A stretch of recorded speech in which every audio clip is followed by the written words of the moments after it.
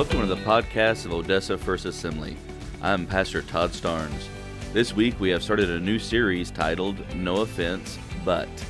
I believe this is a timely look into Scripture about forgiveness towards one another. This year we are focusing on growing people change. The more we grow in Christ, the more our heart, mind, and actions change. If you would like more information about us, please go to odessafirst.com. You can also find us on Facebook, Twitter, Instagram, on YouTube. I hope that this message encourages you. God bless you. Just some things this week, and I don't know if I'll preach in this direction or not at some point in the next couple of weeks, but, I was thinking about offense and just relationships and all those things, and, and it just dawned on me about, way back in Genesis, way back in the Old Testament, there were scripturally, there could be more, we don't know, but we know there were at least 4 people on the planet, and it was Adam and Eve, and it was Cain and Abel. And even with 4 people on the planet, there was still relational issues.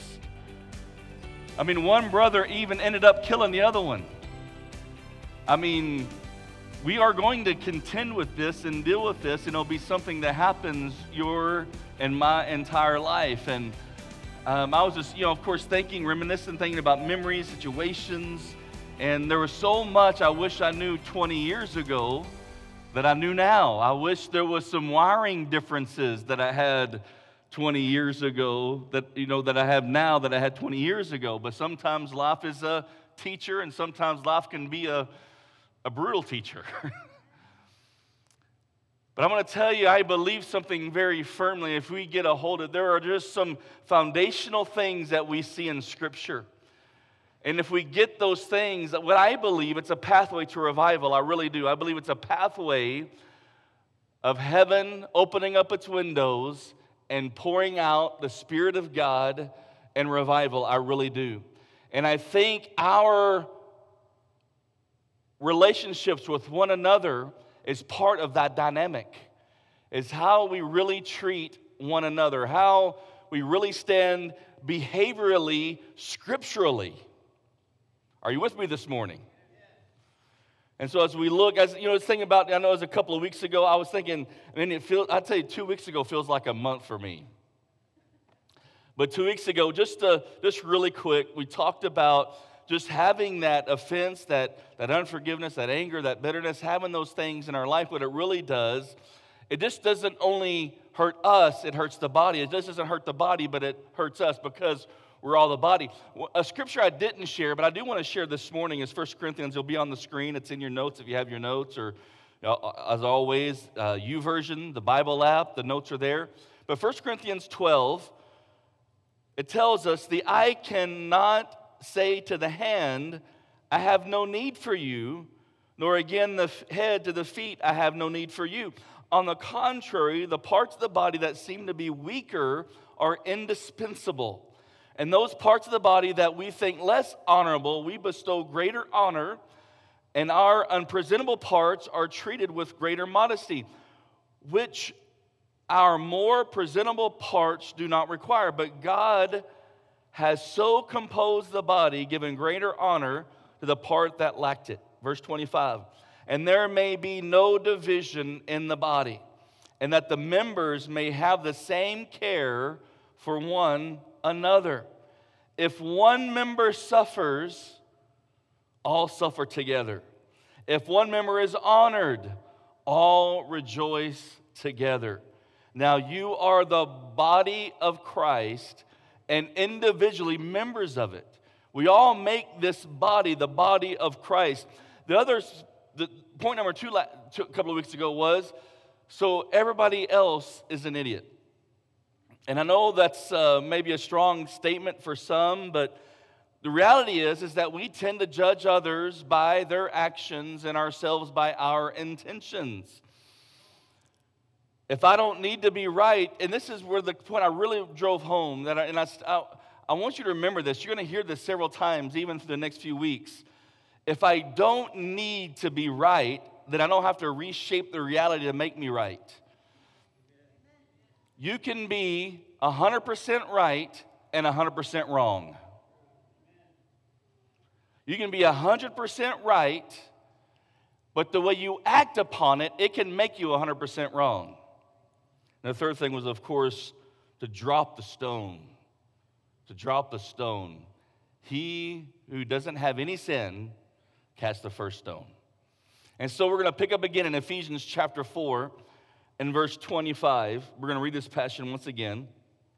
It says this, therefore having put away falsehood, let each of you speak the truth with his neighbor, for we are members of one another, of another. And that's why I shared the 1 Corinthians scripture. Be angry and do not sin. And I may hit on this a little more in the weeks to come. I mean, I'm not sure, but I just want to remind you, I know scripture right here says be angry and do not sin, but I got to really remind you something. When Jesus overturned the tables, that's kind of a lot of people's foundation that it's okay to be angry. Listen to me.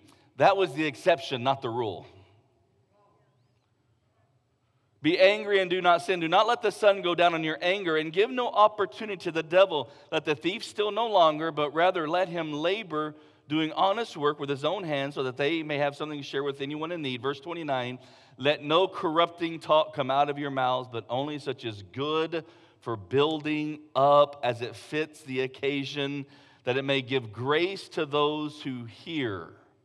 And I want to remind you, one of the definitions of grace, I know a lot of us understand about God's saving grace and that work of renewing in our life, but grace also has a meaning that points to God's strength. So think about this for a moment, that you may give God's strength to those, that you're going to speak life into people's and other people, into their hearts and spirits to give them strength.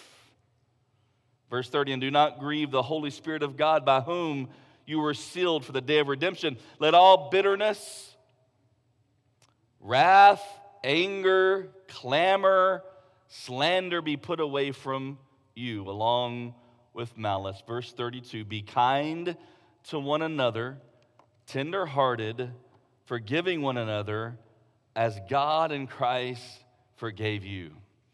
You know, I've come to believe that there are some questions that we really need to ask ourselves, and maybe in conversation with one another, but there is something that kind of hinges about this whole thing of how we treat one another, of offense, of anger, of all these things listed. How do I see myself? When I look in the mirror, who do I see? How do I see myself? Do I see myself as damaged and wounded, or do I see myself as God's child? How do I see others? Do I see others as idiots and morons, or do I see others as God's creation, as his masterpiece, as it says in Ephesians 2:10? What expectations do I have on myself? What are the expectations that I have on others? But if we get any of those answers wrong, this is 2 points from John Bevere in his book, The Bait of Satan, but I think it's a really true. Offended people fit in 2 categories. One, those who have been treated unjustly. There are plenty of times in life where many of us have been treated unjustly, that we were treated unjustly on purpose. Some of us had to go through things and face things that nobody should have to go through and face. The second thing is those who believe they have been treated unjustly. And this is really, I know a lot of us have gone through a lot of things, but in actuality, number 2 is where most of us live. Those who believe they have been treated unjustly. And Scripture lays out the fruit of offense. And we read it right here in our text, verse 31 of Ephesians 4. Let all bitterness, wrath, anger, clamor, slander, and malice. Getting rid of all these things, bitterness. The NLT says it this way. I kind of like how the NLT says it. It says get rid of bitterness, rage, anger, harsh words, slander, as well as all types of evil behavior. Notice what it did not say. It did not say be arrogant about your moral superiority. It did not say be critical of everyone who thinks differently from you. It did not say be harsh because you're dealing with idiots. I'll look right at my... Don't be harsh because you're dealing with...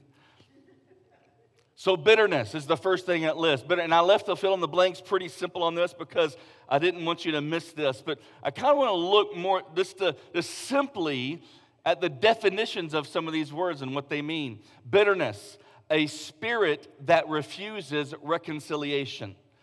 You know that, let me just gently say, I'm not talking about your spouse.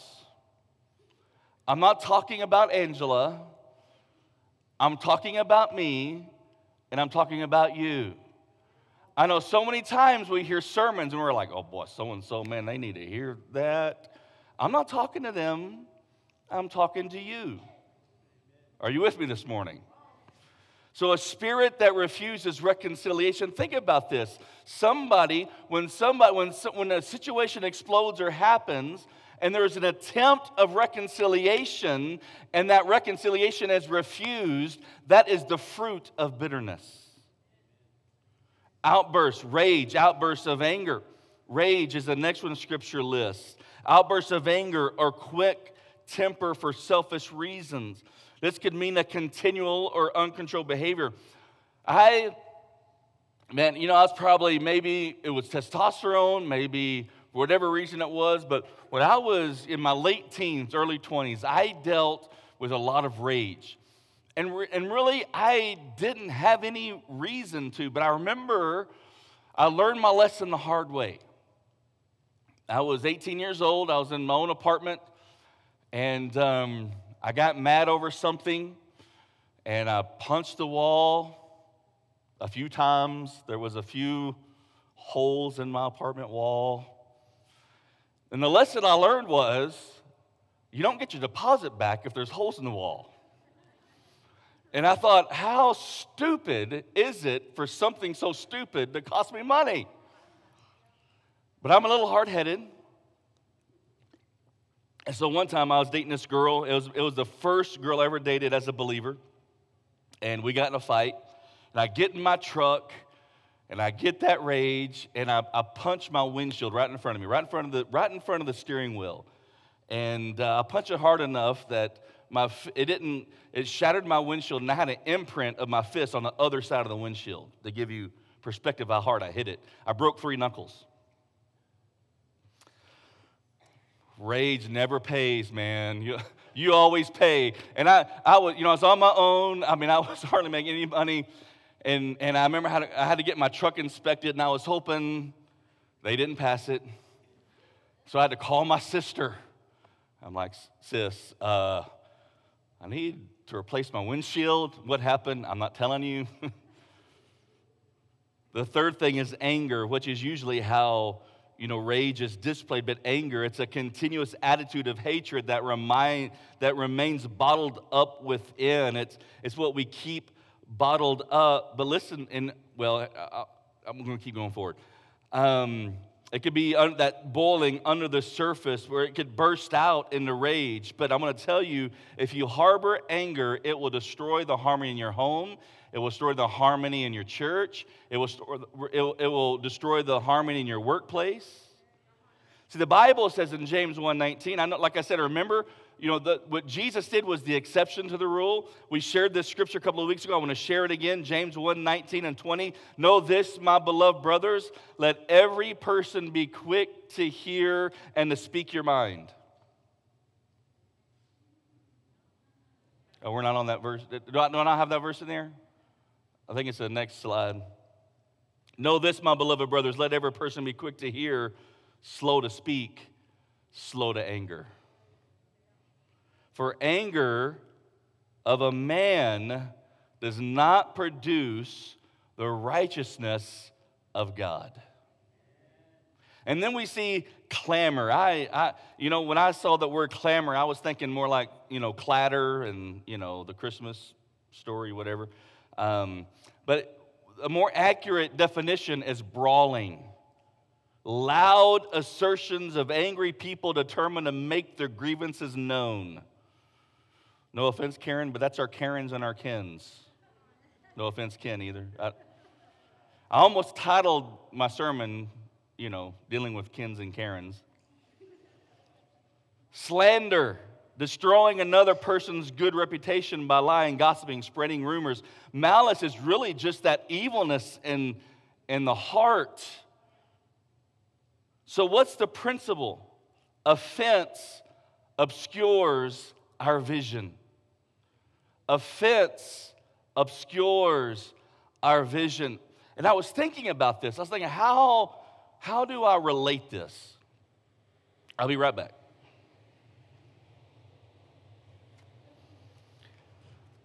Well, the scripture that came to mind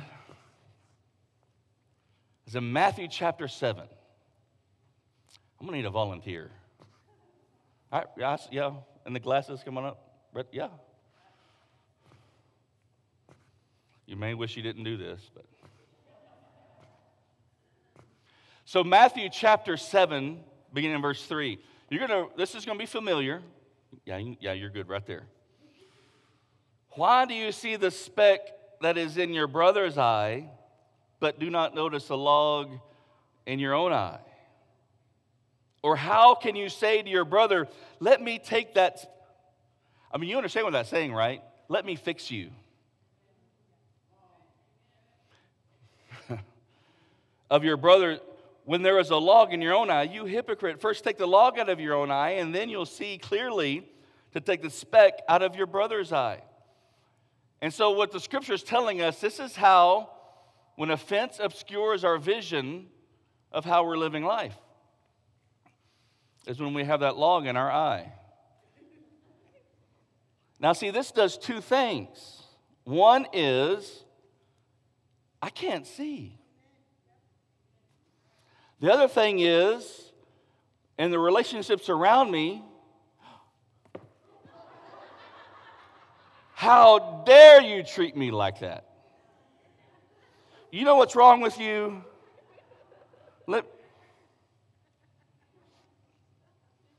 They're sitting about so-and-so down the street or the next door neighbor with your property line. This is about us, right? Thank you.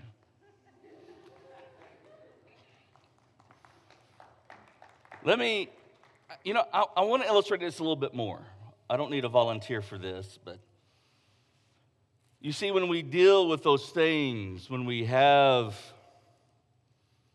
bitterness,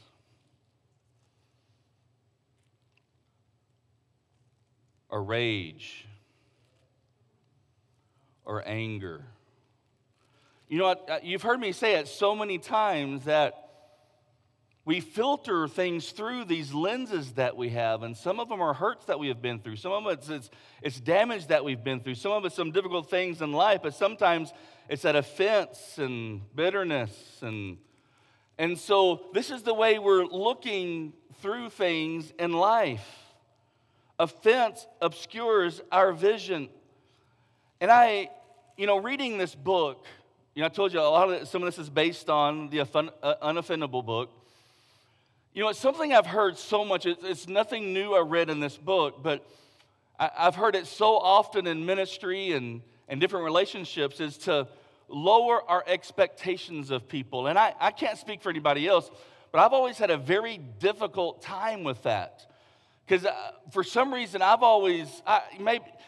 was like, why have I been that way? Why every time I hear that statement, lower your expectations of people, why does that bother me so much? Why do I have a hard time in processing that statement?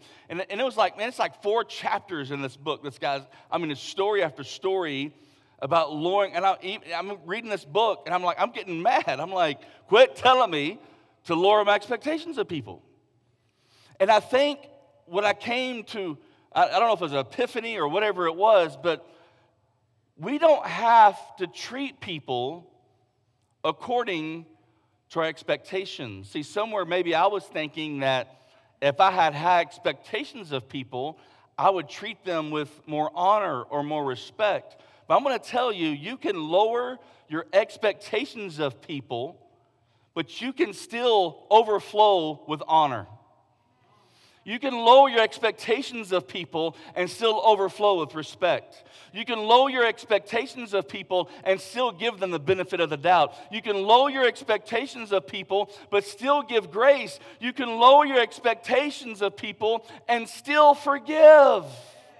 And if we do lower our expectations, it puts you in that place to live life unoffendable. I mean, what is our response? 1 Peter 3:9 tells us, don't repay evil for evil.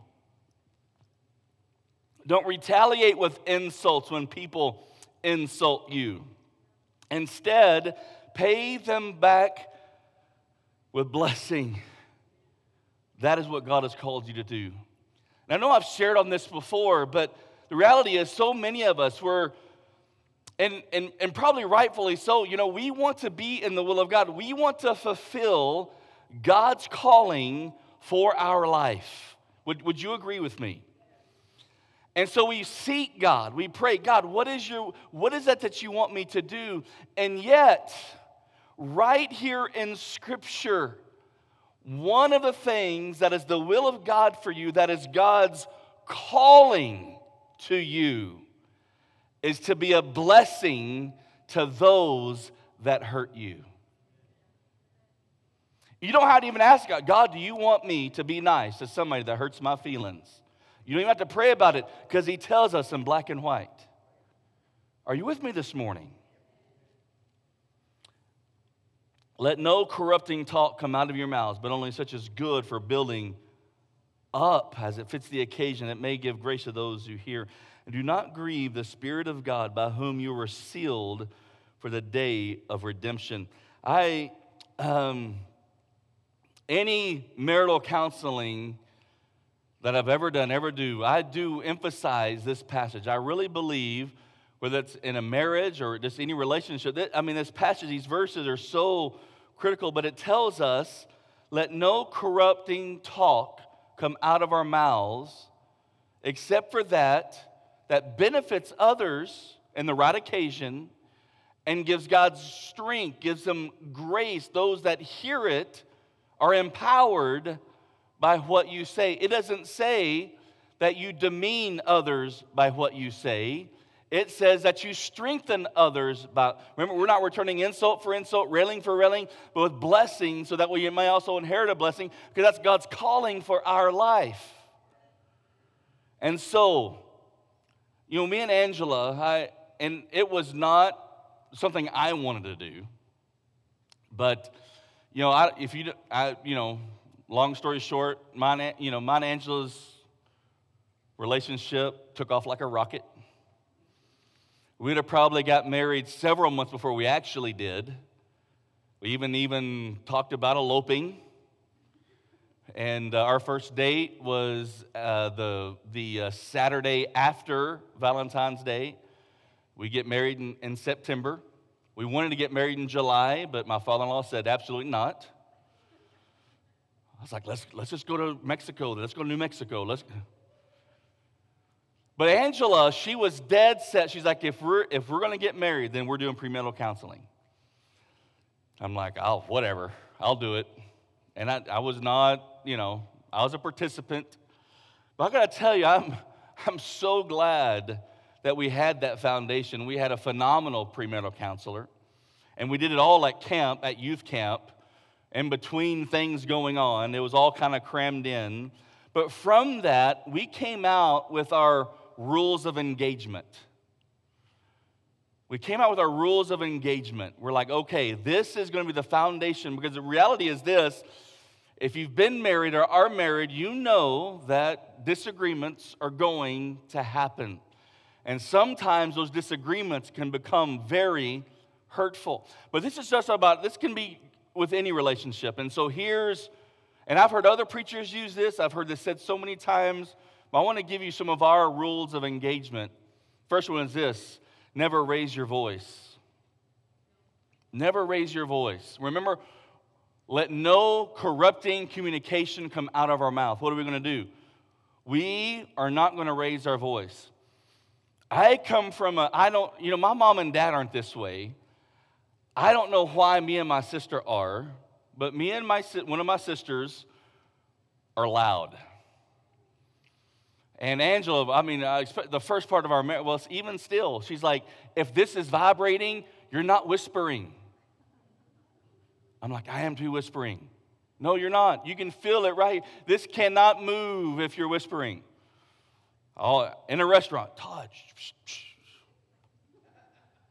but never raise your voice. The moment you come to yelling is the moment you've lost control. The second thing is never get historical. Never get historical. Listen to me, if you're in the room and for whatever reasons right now your marriage or a relationship is in 911 mode, I'm going to tell you something right now. Let the water go under the bridge. You have to come, if there is ever going to be healing, you've got to come to the point. It's like, okay, today we start new. Now, does it fix everything? Absolutely not. At some point in time, you're going to have to work on the issues that got you at that place. But you really have to come to the place where you start fresh. Don't get historical. The way we get historical is that it really leads to the next one, is never say never and always. I mean, when me and Angela get in a fight, I don't say, I remember in 1999, and ever since that moment, you always. That is rarely.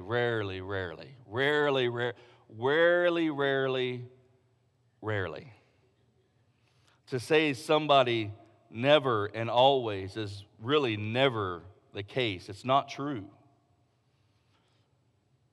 The other thing was never threaten divorce. We asked Sister Black one time. I don't know if she may remember this, but it's a few years ago, and her and Brother Black had celebrated an anniversary, and I think Angela even is the one that asked her and said, how do you stay married for so long? And I think she simply said, stay married. Stay married. Never threaten divorce. And the last thing is this, never quote your pastor during a fight. Don't do that. Well, PT said. It was years ago. When it was our first church, I was discipling this young man. He was a teenager. And we met several mornings a week and also Sunday morning. And one morning we're meeting, and he's like, PT, man. He's like, I'm just letting him express himself. I'm giving no input. I'm just being a sounding board. We're just walking our way through this. And he said, I really don't think I'm supposed to be dating this girl. And I'm like, well, what? Is this something God's doing in you? What do you think? And he's starting to walk him through that. And so we pray, and really nothing else or more is said. And then the next thing I know, his girlfriend and entire family is ticked at me. I'm like, what happened? What did I do?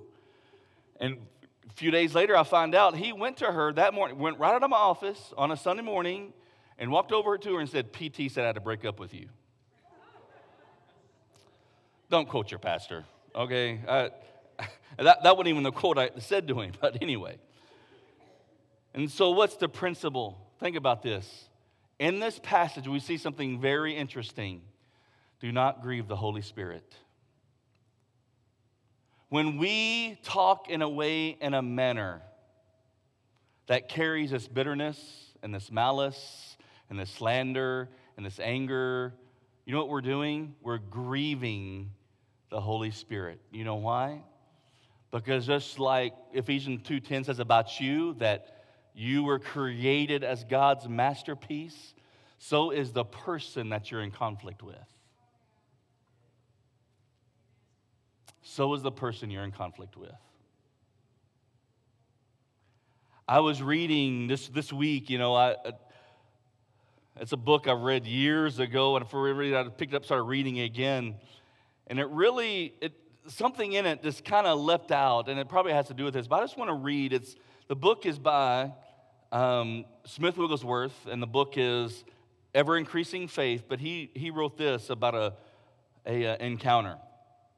I realize that God can never bless us on the lines of being hard-hearted, critical, or unforgiving.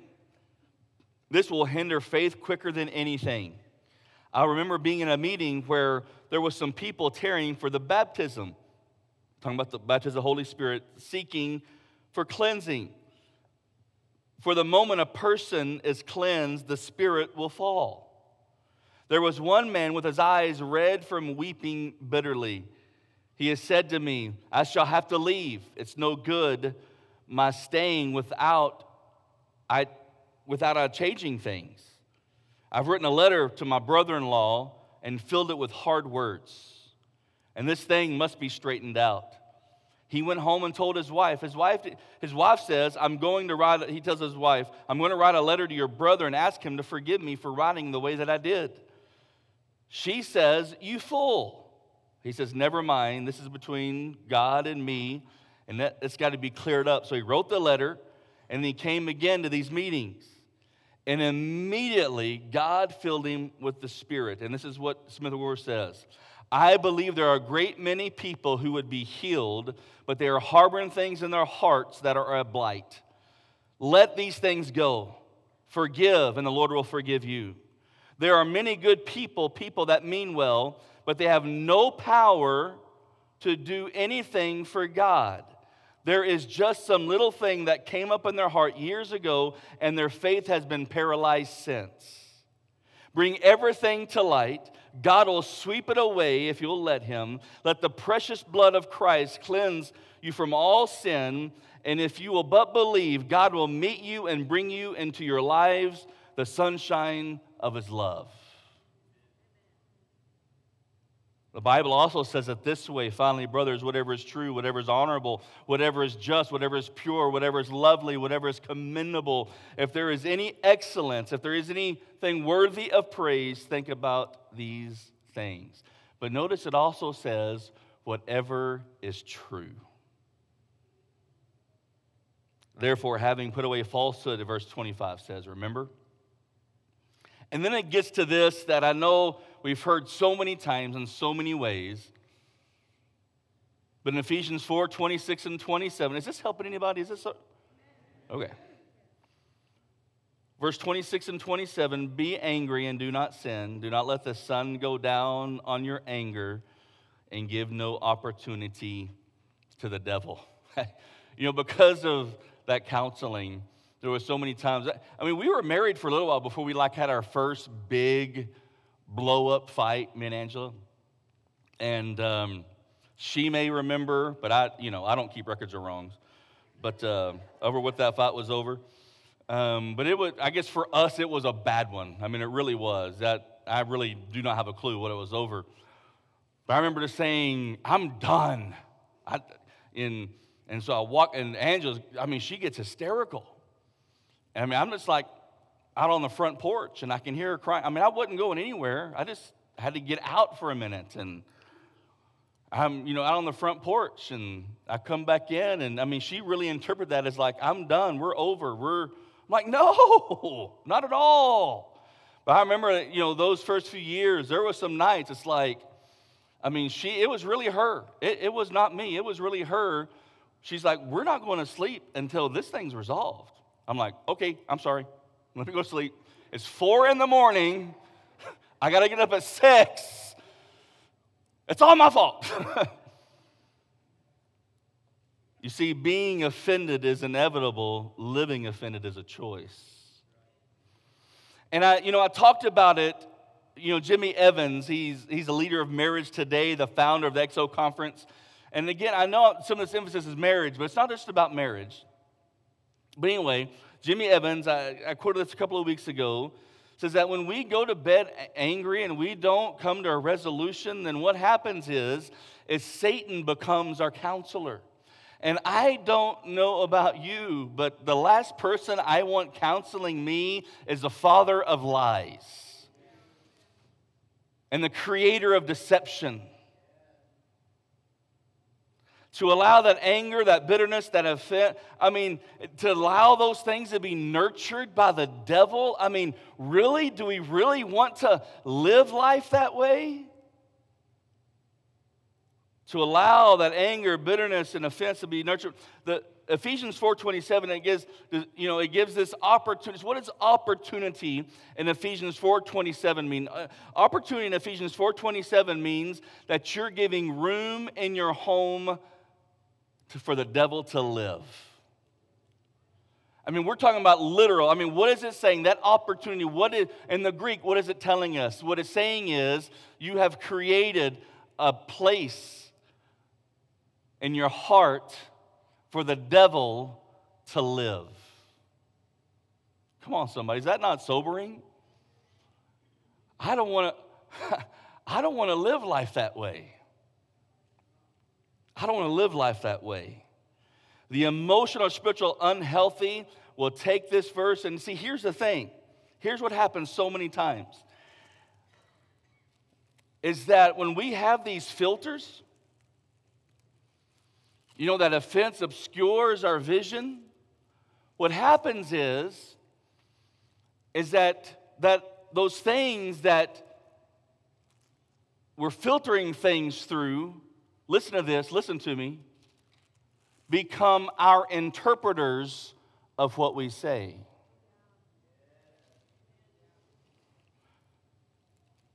When we're seeing through that offense and bitterness and unforgiveness, and when we talk to people, and especially when the fire is lit and there's a tense situation, those same aspects become the filter in which we speak through. The root has to be dealt with. The root truly has to be dealt with. And if me and Angela, we get in a fight and I really take that attitude and I'm just going to word vomit all over her because, I'm just saying we're going to resolve this how we're going to resolve it. That's not the right way either. The issue is not her. The issue is my heart. Are you hearing me this morning? When the lenses that are, I've got static.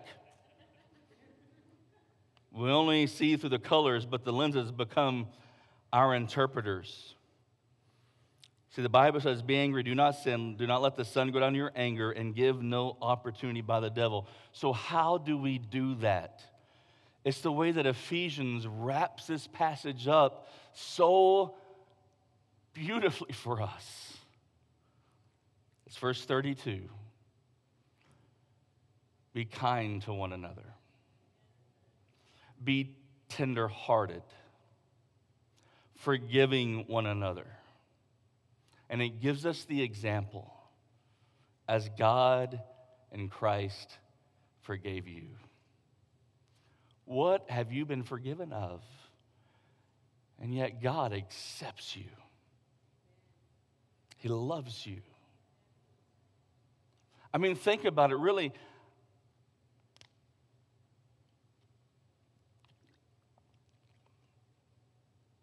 I was thinking about Jesus on the cross. I mean,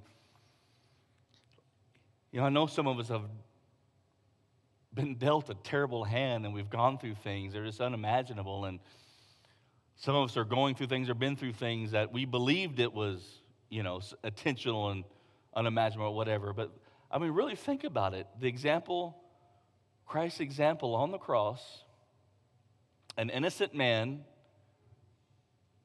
nailed there to that tree. Father, forgive them, for they know not what they do. Really think about that example. He's there, the crown of thorns, stripped naked, hands and feet nailed to that cross, with the power to call on all of heaven to bring God's retribution. But what does he choose to do? Father, forgive them. Be kind to one another, tender-hearted, forgiving one another, as God and Christ forgave you. If there is a verse to memorize, to have on your mirror, to have on your refrigerator, Be kind to one another, tenderhearted, forgiving one another, as in Christ God forgave you. C.S. Lewis said this, and I close with this. Getting over a painful experience is much like crossing monkey bars. You have to let go at some point in order to move forward. Would you stand with me this morning? Once again, thank you for joining us for our podcast. It is our hope and our prayer that it was a blessing to you. If you want more information about us, remember, you can go to odessafirst.com. You can watch services there. You can give online there. You can also go to any of our social media platforms. But it is my prayer that through this series that God does a deep work in us all. As Scripture tells us, love the Lord your God with all of your heart, soul, and mind, and love your neighbor as yourself. God bless you.